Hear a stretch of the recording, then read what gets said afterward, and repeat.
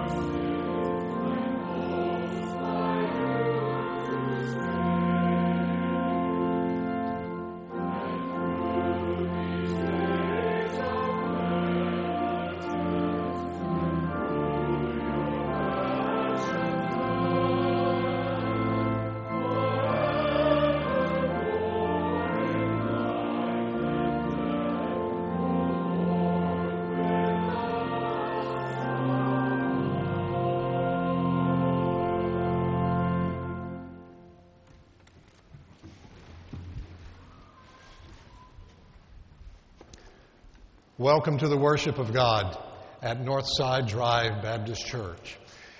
Today is a rather dreary and drizzly day, following yesterday that was a beautiful and bright day, but we are here on this day to worship God and to be God's people. Welcome. We have folk that visit with us from here and there, some from South Carolina, some from Missouri, and from other places around. So welcome to this place as a place of worship. There is on the edge of your order of service a response card, a welcome card. If you'll take a moment to fill that out, it'll help me connect name and face with you. Also, for any of you who would like to be prayed for or have a prayer request this week, place that on the request sheet as well. Drop it in the plate, and it'll be our honor as a staff and the deacons to pray for you by name and by need. Well, on this second Sunday in the season of Lent, and you'll remember that the Sundays are not counted in the 40 days. So we're in Lent, but we're not of Lent on Sundays. But on this day, we turn aside and hear three passages of Scripture. It'll be the gospel lesson that I'm primarily preaching from. It's that difficult text of the demands of discipleship. Deny yourself, take up your cross, and follow Christ. The second lesson and the first lesson will be about Abraham and how Abraham didn't please God by observing the law. There wasn't one. He pleased God by serving in faith, just as we do. So we open our hearts as well as our ears to hearing these words read. Welcome.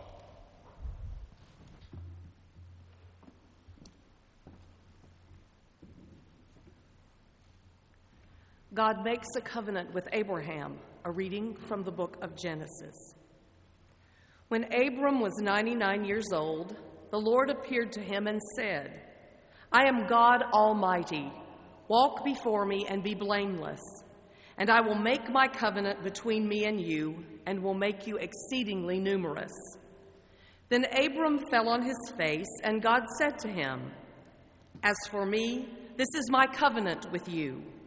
You shall be the ancestor of a multitude of nations.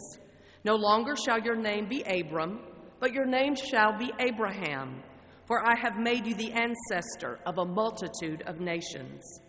I will make you exceedingly fruitful, and I will make nations of you, and kings shall come from you. I will establish my covenant between me and you, and your offspring after you throughout their generations, for an everlasting covenant, to be God to you and to your offspring after you. And then God said to Abraham, As for Sarai your wife, you shall not call her Sarai, but Sarah shall be her name. I will bless her, and moreover, I will give you a son by her. I will bless her, and she shall give rise to nations. Kings of people shall come from her. Here ends the first lesson. And now let's say our prayers.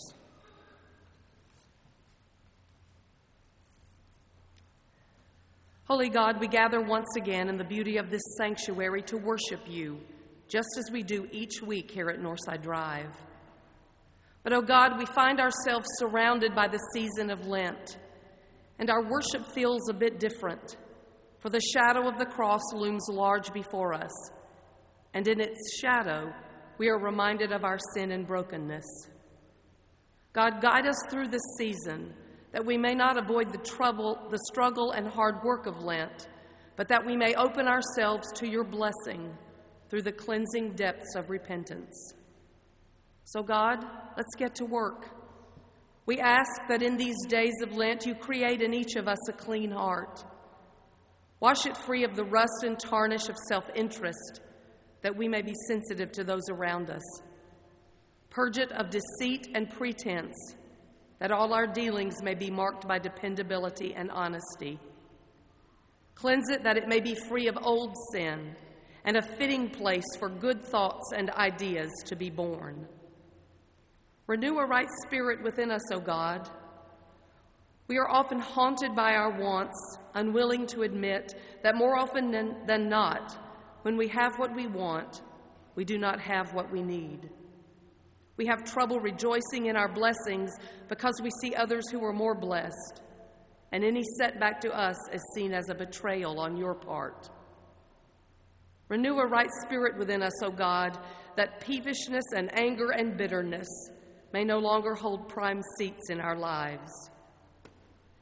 Cast us not away from your presence, O God, for we need you when life tumbles in, when health is something we used to have, when pain becomes more than something someone else endures. We need you when fear of tomorrow is more than something we read in the newspaper. And we need you when life gets mixed up and we can't make clean, clear decisions about what to do. God, restore us the joy of our salvation. Make us whole persons. Where there is illness, give hope and signs of improvement. Where there is loneliness, send the fullness of someone who cares. Where there is pain, send release. Where there is depression, send a new sense of self-worth and optimism. And where there is boredom, make us an offer to which we can't say no. Uphold us with your Spirit, O God, and walk with us through this Lenten season. And no matter how dark the shadow of the cross may become, may we be reminded of your covenant with us. We are your people, and you will not forsake us. And may your call to discipleship beckon us to humbly seek clean hearts and renewed spirits. And now hear us, as we all join our voices together to pray the prayer Christ taught his disciples long ago to pray, saying, Our Father, who art in heaven, hallowed be thy name. Thy kingdom come, thy will be done, on earth as it is in heaven. Give us this day our daily bread, and forgive us our trespasses, as we forgive those who trespass against us. And lead us not into temptation, but deliver us from evil. For thine is the kingdom, and the power, and the glory forever. Amen.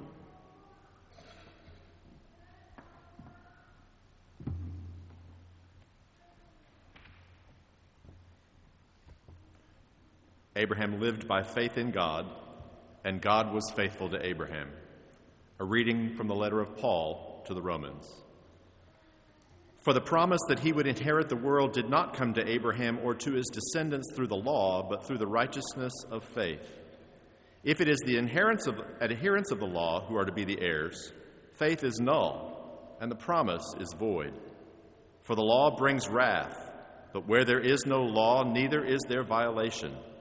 For this reason it depends on faith, in order that the promise may rest on grace and be guaranteed to all his descendants, not only to the adherents of the law, but also to those who share the faith of Abraham. For he is the father of us all, as it is written, I have made you the father of many nations. In the presence of the God in whom he believed, who gives life to the dead and calls into existence the things that do not exist. Hoping against hope, he believed that he would become the father of many nations, according to what was said, so numerous shall your descendants be. He did not weaken in faith when he considered his own body, which was already as good as dead, for he was about 100 years old, or when he considered the barrenness of Sarah's womb. No distrust made him waver concerning the promise of God, but he grew strong in his faith as he gave glory to God, being fully convinced that God was able to do what he had promised. Therefore his faith was reckoned to him as righteousness. Here ends the second lesson. Girls and boys, you can join us at the front.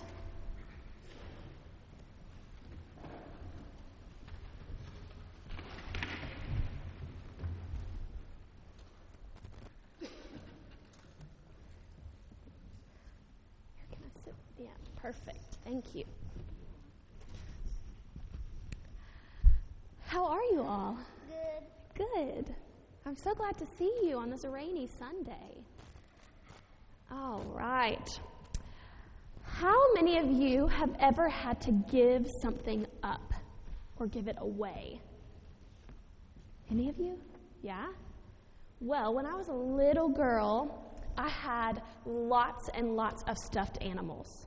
They were my favorite. I loved to play with them. I had teddy bears and puppy dogs and lots of other animals. And I would line them up and I would play school with them. I would teach them. It was so much fun. I loved it.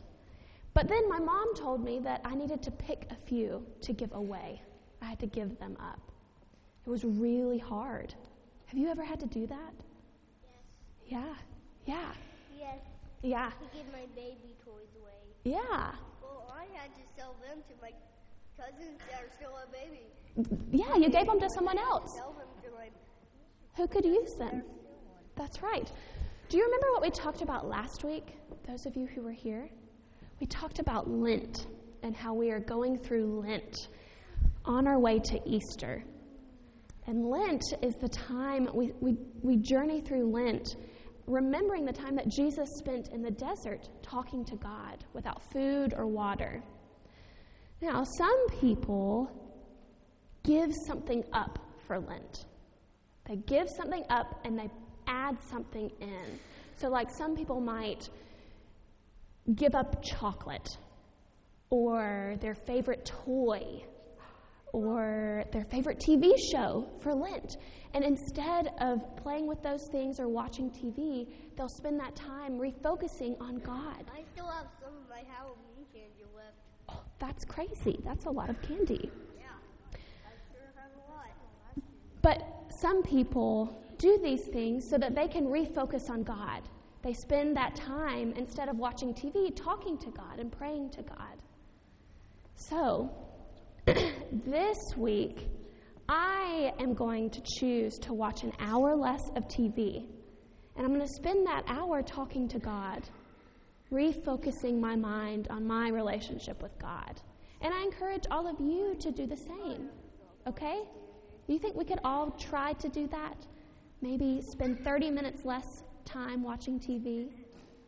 Yeah? All right. Let's do that together. Okay? Let's pray. Dear God, we thank you for Lent as a time to prepare for Easter. God, we thank you for your love. We love you. And we thank you for all that you have given us. In your name we pray. Amen.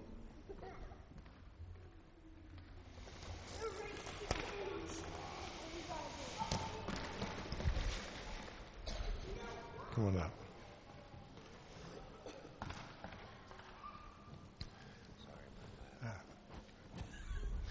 There's something that makes today different. Hey, Levon.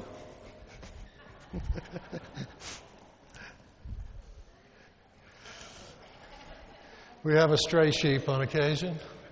biggest fan. He still belongs. There's something that makes this day different. Something that makes this day different than every other day. This was going to be the day that we said goodbye to Louise Davis, February the 25th. And her death interrupted our goodbye. And my hunch is she's mad about that more than anybody else still. I went to see her the week before she died, and we were out there visiting the house talking about today, and I was going to interview her as part of the sermon today. And we talked about what we might say and questions there might be, and I said, and we're going to have some special music. Kurt Thomas is going to sing. And she said, oh, I love his family. And I said, well, that makes 2 of us, or 3 of us, or 100 of us. We all do. And I said, he's going to be singing. What I have asked him to consider singing is Be Thou My Vision. Because whatever else the charter members from 66 years ago were, they were visionaries. They saw to the edge of their map of what God might do in their lives and in this place. And so, in honor and in memory of the visionary, Louise Davis, Kurt, please.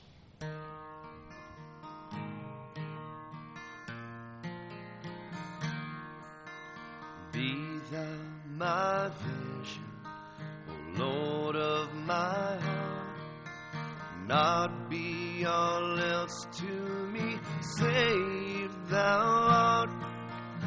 Thou my best thought, by day, by night, waking or sleeping, thy presence, thy light.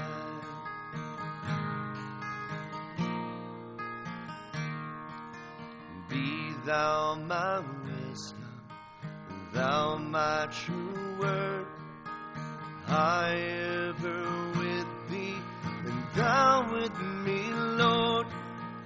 Thou my great Father, nigh thy true Son.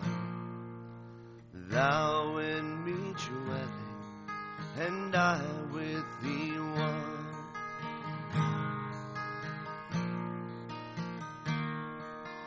Riches I heed not, no man's empty praise. Thou mine inheritance, now and always. Thou and thou only, first in my heart. O King of glory, my treasure thou art.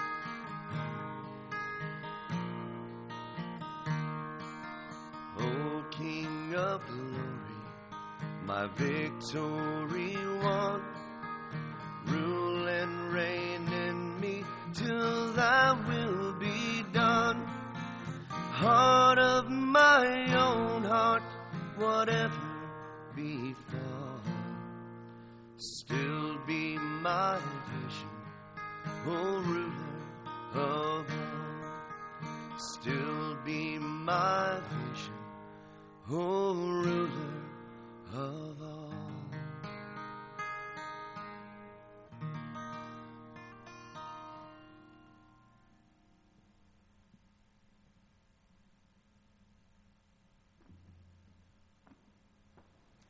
And now let us stand for the reading of the gospel lesson.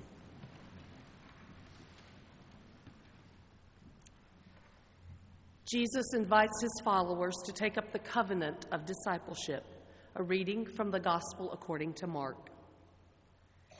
Then he began to teach them that the Son of Man must undergo great suffering and be rejected by the elders, the chief priests, and the scribes, and be killed, and after 3 days rise again. He said all this quite openly. And Peter took him aside and began to rebuke him. But turning and looking at his disciples, he rebuked Peter and said, "Get behind me, Satan, for you are setting your mind not on divine things, but on human things." He called the crowd with his disciples and said to them, "If any want to be my followers, let them deny themselves and take up their cross and follow me. For those who want to save their life will lose it, and those who lose their life for my sake and for the sake of the gospel will save it. For what will it profit them to gain the whole world and forfeit their life? Indeed, what can they give in return for their life? Those who are ashamed of me and my words in this adulterous and sinful generation, of them the Son of Man will also be ashamed when he comes in the glory of his Father and with the holy angels. The Gospel of the Lord. Thanks be to God.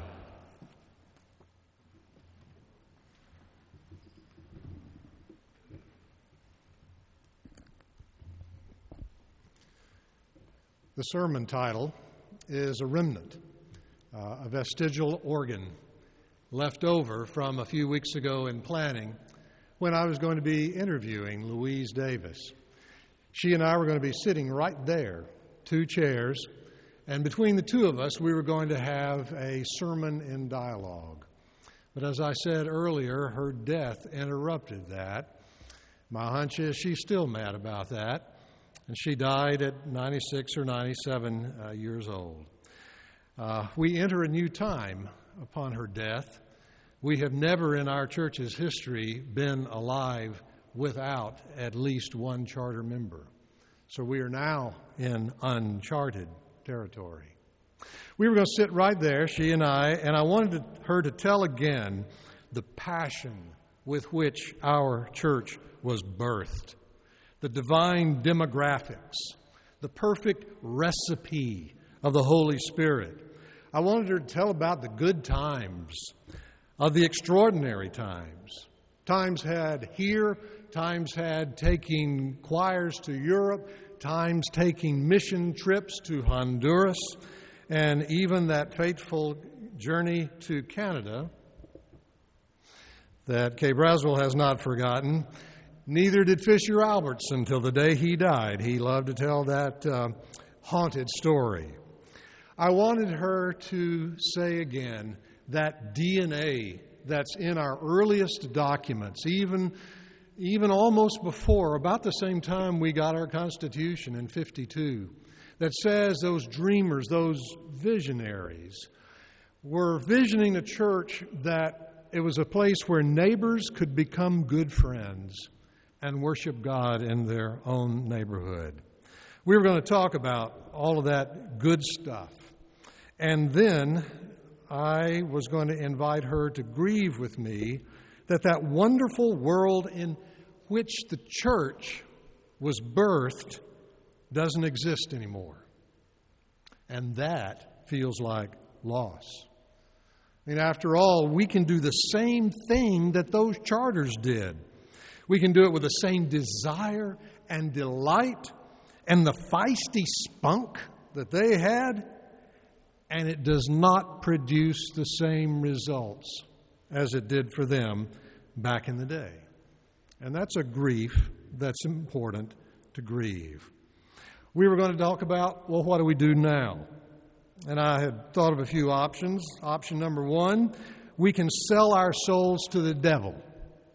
That's an idea. I mean, whether you see the devil as an entity or as a metaphor, we can sell our souls to the devil. After all, you remember that story of the devil and Daniel Webster?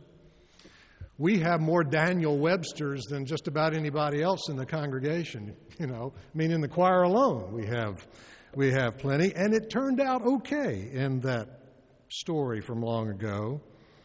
The devil is a good illusionist. It's a neat trick to turn the tables and not even know they're upside down. That is one thing that's the gospel text is about. When Peter used good, well-intentioned words for his friend Jesus, but it sounded like Satan to Jesus. It's a neat trick for the church to champion the existing culture or a nostalgic one. I mean, who can knock good numbers? But is that what the church is? A curator of culture, the past or the present? As Reinhold Niebuhr said it, and Clay Manley isn't here today, but he studied with Reinhold Niebuhr at Union Seminary in New York. Reinhold Niebuhr said that there arises a new peril of evil at each new level of good. You get that? There is a new peril of evil on each new level of good. Medically, right? Ethically, right? Morally, socially, in all these different ways. So we have to be careful about the new levels of good that also bring with them levels of evil. Well, we could sell our soul to the devil, and that would be plan A. But here's plan B, to do like Abraham and Sarah did, which is work hard and trust God. They tucked the promise of God under their arms and then walked into the desert and the wilderness. Where are you going, Abraham? Well, I'm not real sure, he would say. How will you know when you get there? Well, I'm not real certain. All I know is that God has called us to go, and we are on our way. They had to trust that God was going to be differently in their future than God had been in their past. It will look different. I figure our young families have to struggle with this kind of thing, to struggle with trust. What does it mean to trust God as we walk forward into the future? It's time for us boomers, as in us baby boomers, to confess during Lent to you that we have left you, younger generation, with a mess. We have left you with an environmentally compromised world. We have left you with an excessively well-gunned nation. We have left you believing in the idolatry of security. We've done a number on you. I'm sorry. We need to do better. We need to pull for you if you're a young family. We need to help you be family. Help us know how to do that. It takes a lot to trust God these days. Given the week that we've had, it takes a lot to be the body of Christ. It may even take more trust than the charters had in 1952. I was going to ask Louise to help me grieve the passing of what isn't anymore. And then I was going to ask her if she would be willing to sign a new charter. She was one of the first to sign that charter, September of 1952. I was going to see if she would be the first to sign a new one, to pour her feisty spunk into a new covenant, as did Abraham and Sarah, though uncertain to what shape it would take. I needed her to help me do that. Jesus needed help too. When he came on the scene, he called a few fisherman buddies and a few other scalawags. They did the best they could, but he had to bring his word the best he could. Jesus found that the vitality of the Jewish faith seemed stuck and depleted of something essential to robust religion, and that is imagination, the first cousin of faith. They were under an occupying empire and army, and they were held hostage to the nostalgia of the past. They could not imagine a different future, and into that world Jesus walked. Maybe that's why Jesus was always going off to pray alone, which I talked about those scriptures on Thursday night, those of you who were here for our Lenten service.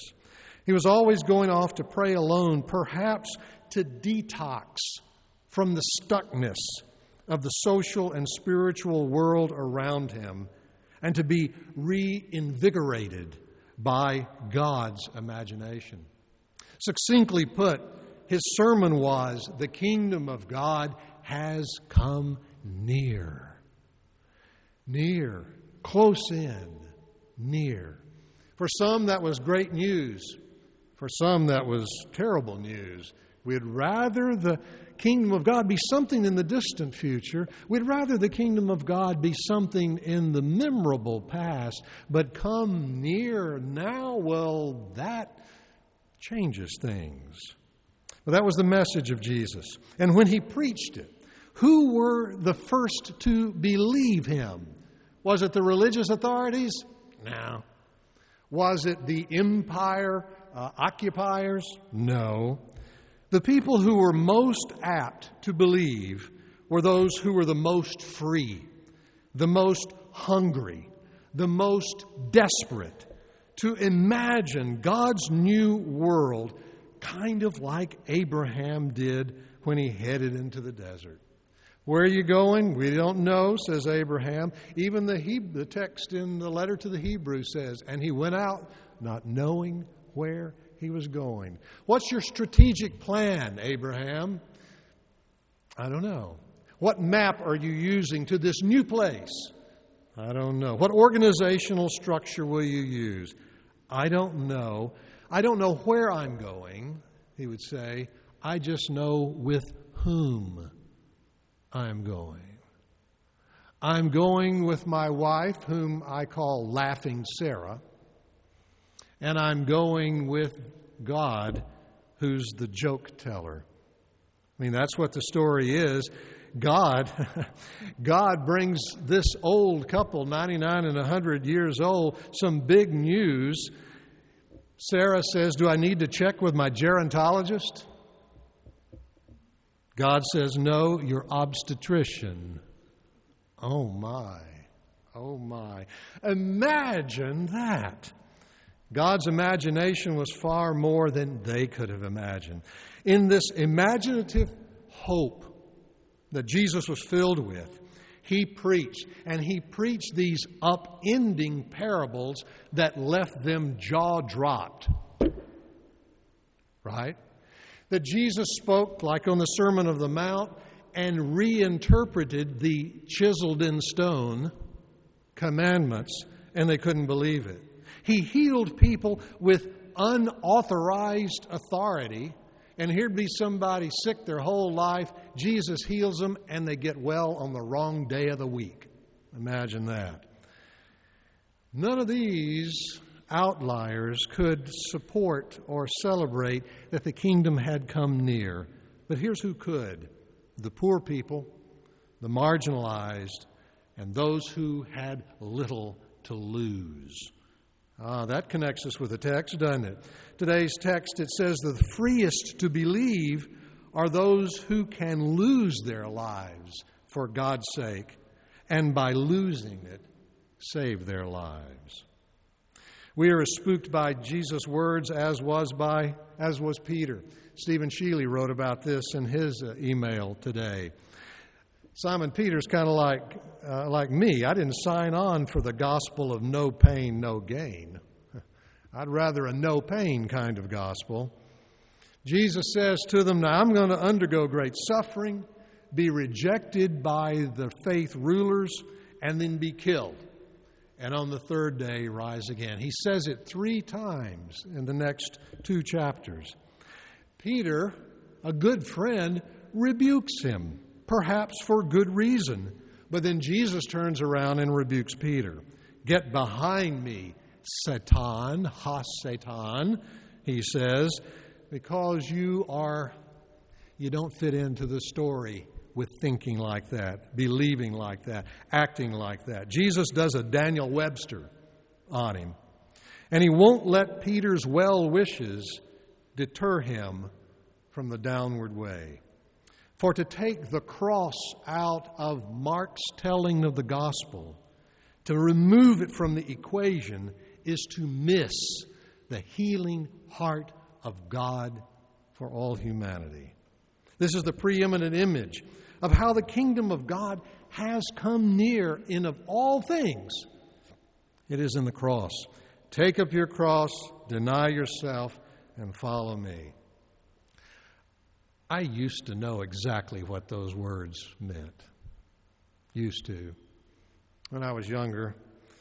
Back in the day when I was a preacher boy in the South, Some of you know of that term and of the phenomenon of youth revivals.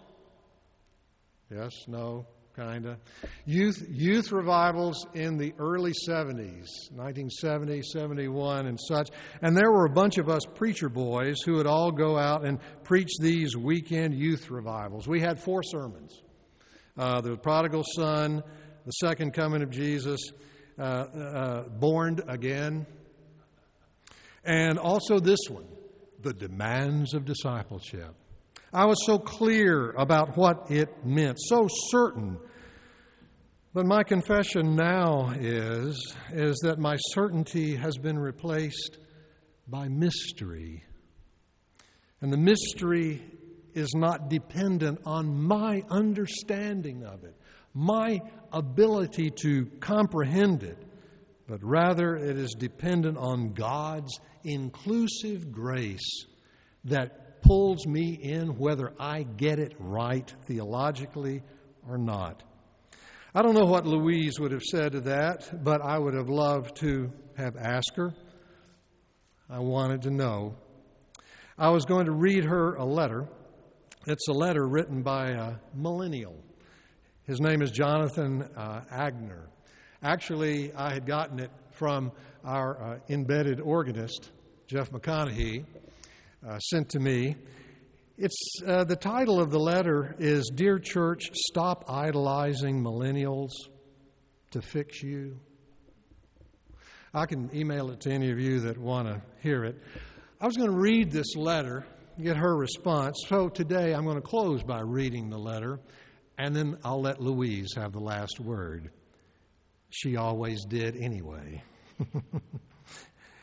Jonathan, this Presbyterian pastor, a millennial young fellow, writes cautioning the church to not work out of desperation and neediness for millennials to attend.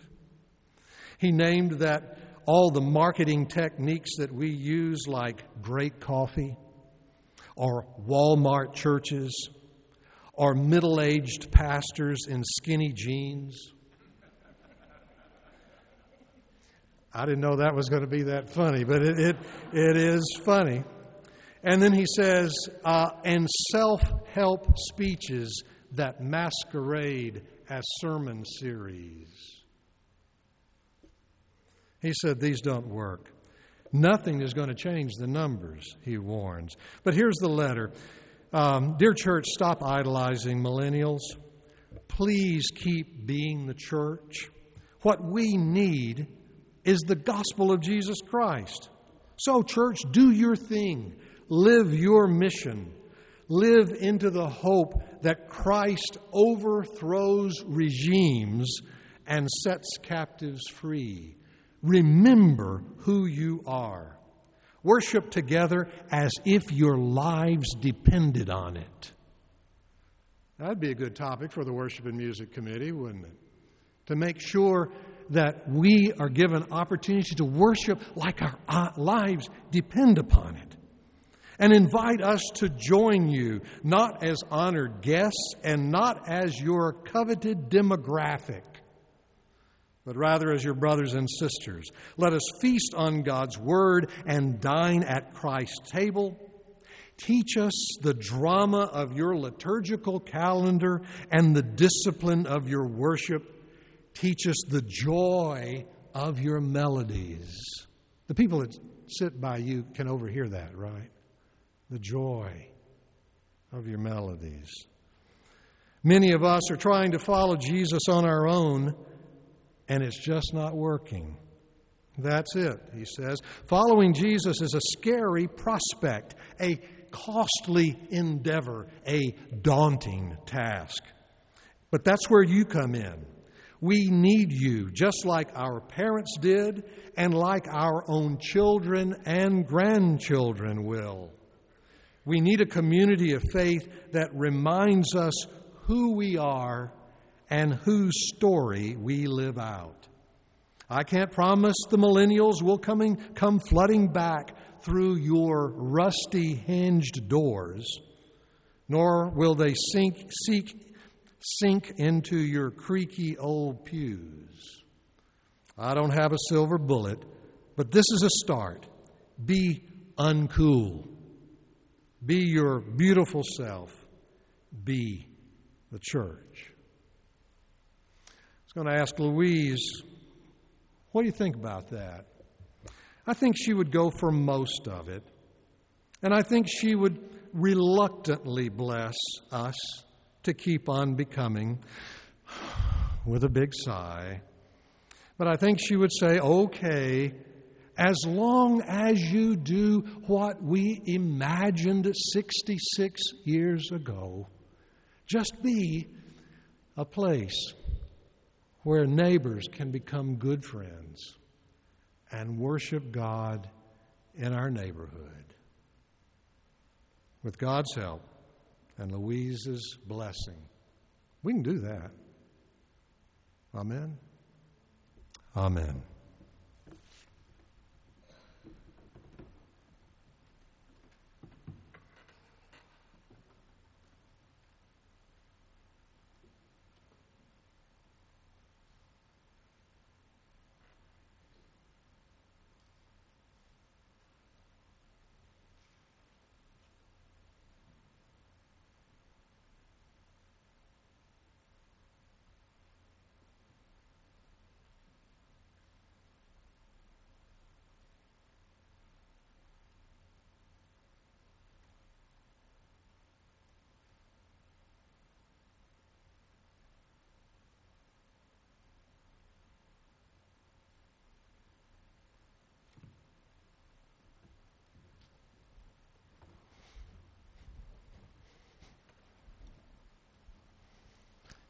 It is a tradition handed down to us by our charter members that when a word is offered, an invitation to dedication is given.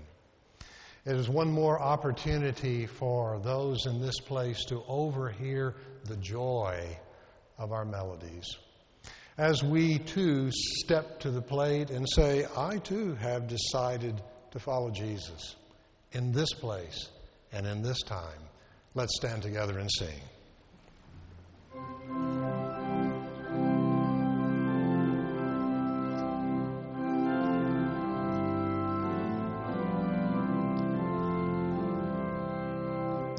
I have decided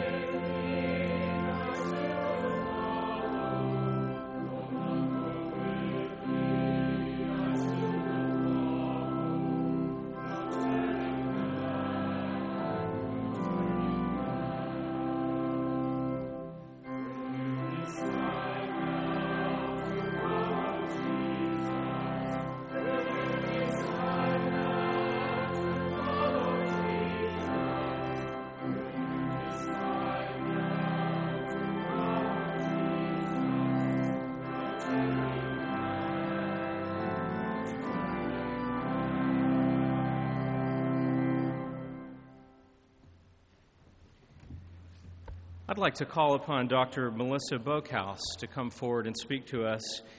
As you know, Dr. Boakhouse is chairing up our nominating committee this year, and she'll be speaking to us this morning about the upcoming season of nominations, and as we as a congregation discern the spiritual gifts that we have, I ask that you listen to her word this morning. Thank you. Thanks, Daniel. So I wasn't really sure what I was going to talk about today, but I thought I'd just share a little bit about myself with you all. So I grew up in a small country church down in Macon, Georgia, and we were the kind of family that were at the church every time the doors were open. So our week would usually start on Sunday morning about 9:30, and that was at Sunday school. 11 o'clock, which is God's hour, as we all know, was when we would go to worship. And then after church, we'd go home, and Mom would have a pot roast that she put on from the crock pot. Or, my dad's favorite, we'd stop by the local Kroger, where they had a buffet restaurant. And you could load your plate up with as much mac and cheese, fried chicken, fried okra as you could, and then you'd weigh it at the end. And I loved that as a kid, to see how much is it going to weigh and how much will it be. I don't even know if they still have restaurants like that, but it was pretty cool. That afternoon, we'd go home and rest a bit, and then we'd head back up for children's choir at 5 o'clock. 6 o'clock was evening worship service. Then we'd head to school on Monday. Wednesday, we'd head back up to the church usually for Wednesday night supper. The girls would then go to GAs, and the boys would go to RAs. And then my parents were in prayer meeting. I always wondered what prayer meeting was. I never got to go in. It was only for the adults, but who knows what was going on there. But we weren't allowed as the kids. I can also recall a lot of days that we were just up at the church playing. One of our favorite things to do was a game where we go to the end of the sanctuary, and the floor was kind of sloped down so everyone got a good view of the pulpit. And we'd roll, and we'd see who could roll under the pews and get to the front the fastest. So, sounds kind of sacrilegious now that I think about it, but we'd also love to go play up in the sound booth. My parents would get really mad at this. We like messing with all the buttons, so we definitely got in trouble for that. We'd play in the baptistry. I can still remember that seafoam green of the tub, and then seeing the preacher's waders and wondering, well, those are the funniest pants I've ever seen. We had a lot of unsupervised time in the church. I remember playing a lot of hide and seek in the Sunday school classrooms. It was great. A lot of tables and chairs we could hide in closets.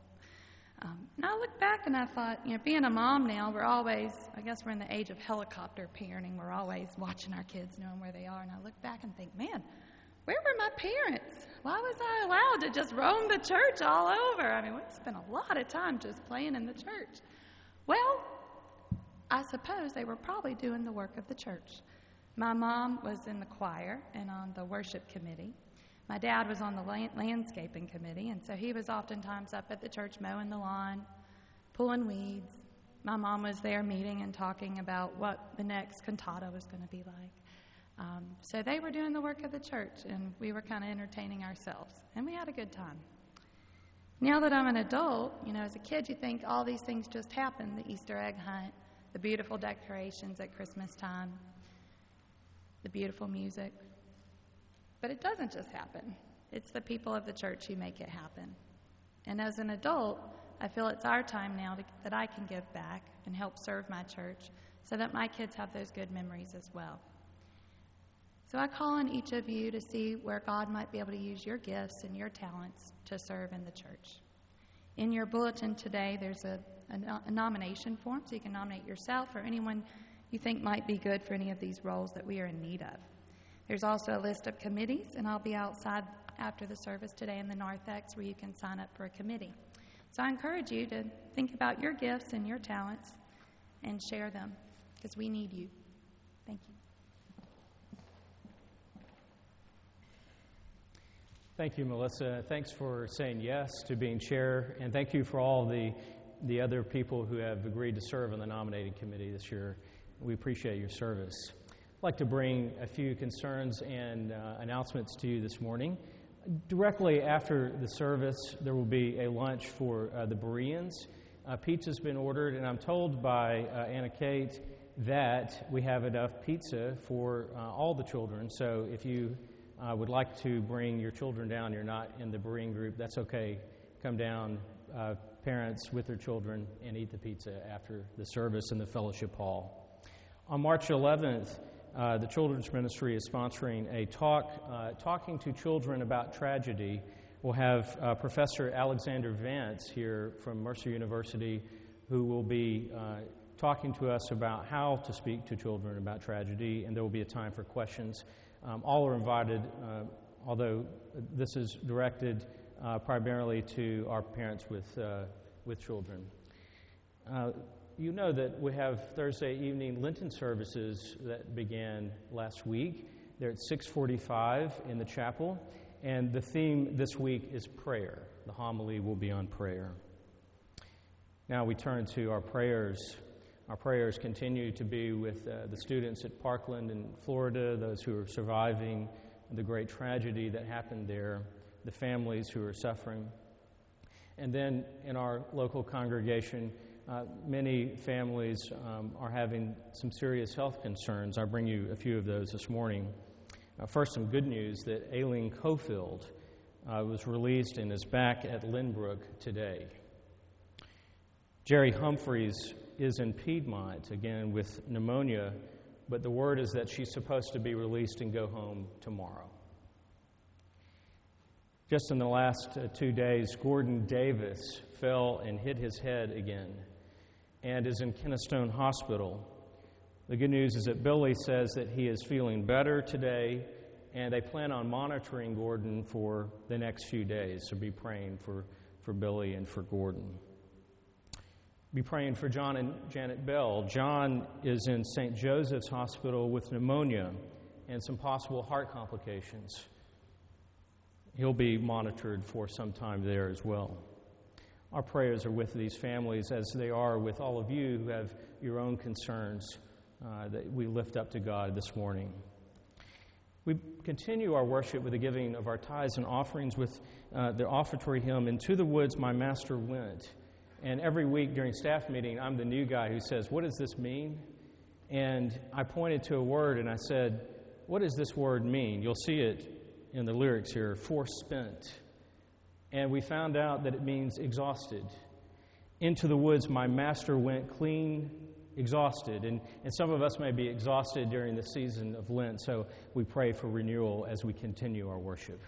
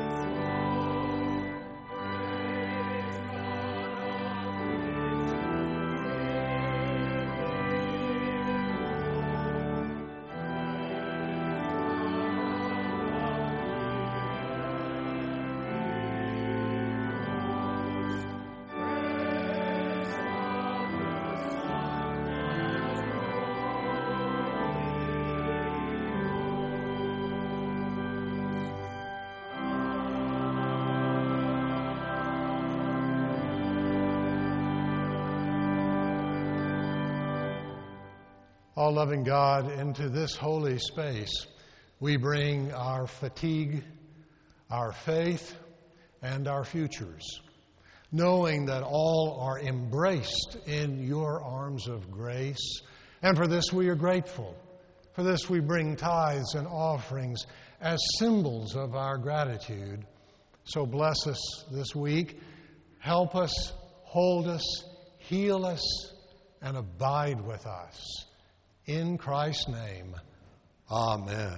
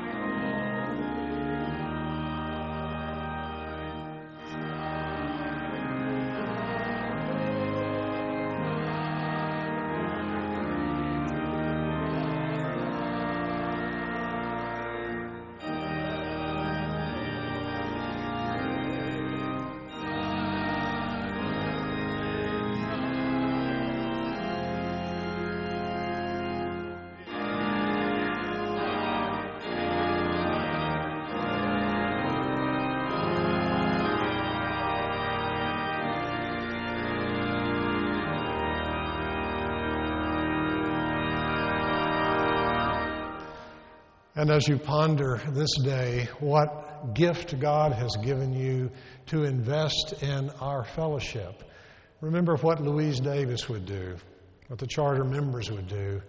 They would say, I'm all in. Sign me up. And so as you go, remember, may the strength of Christ uplift you, the comfort of the Holy Spirit surround you, and the grace and mercy of God give you hope and give you courage as we go in peace. Amen.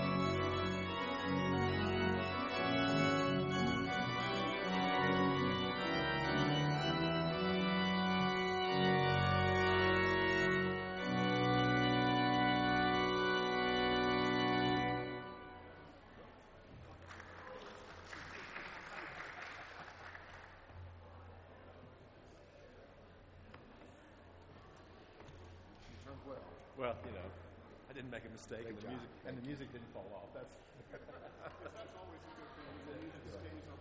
That's right. Good. Our acquaintance that used organ and all, still. Friends of friends. It's pretty hard to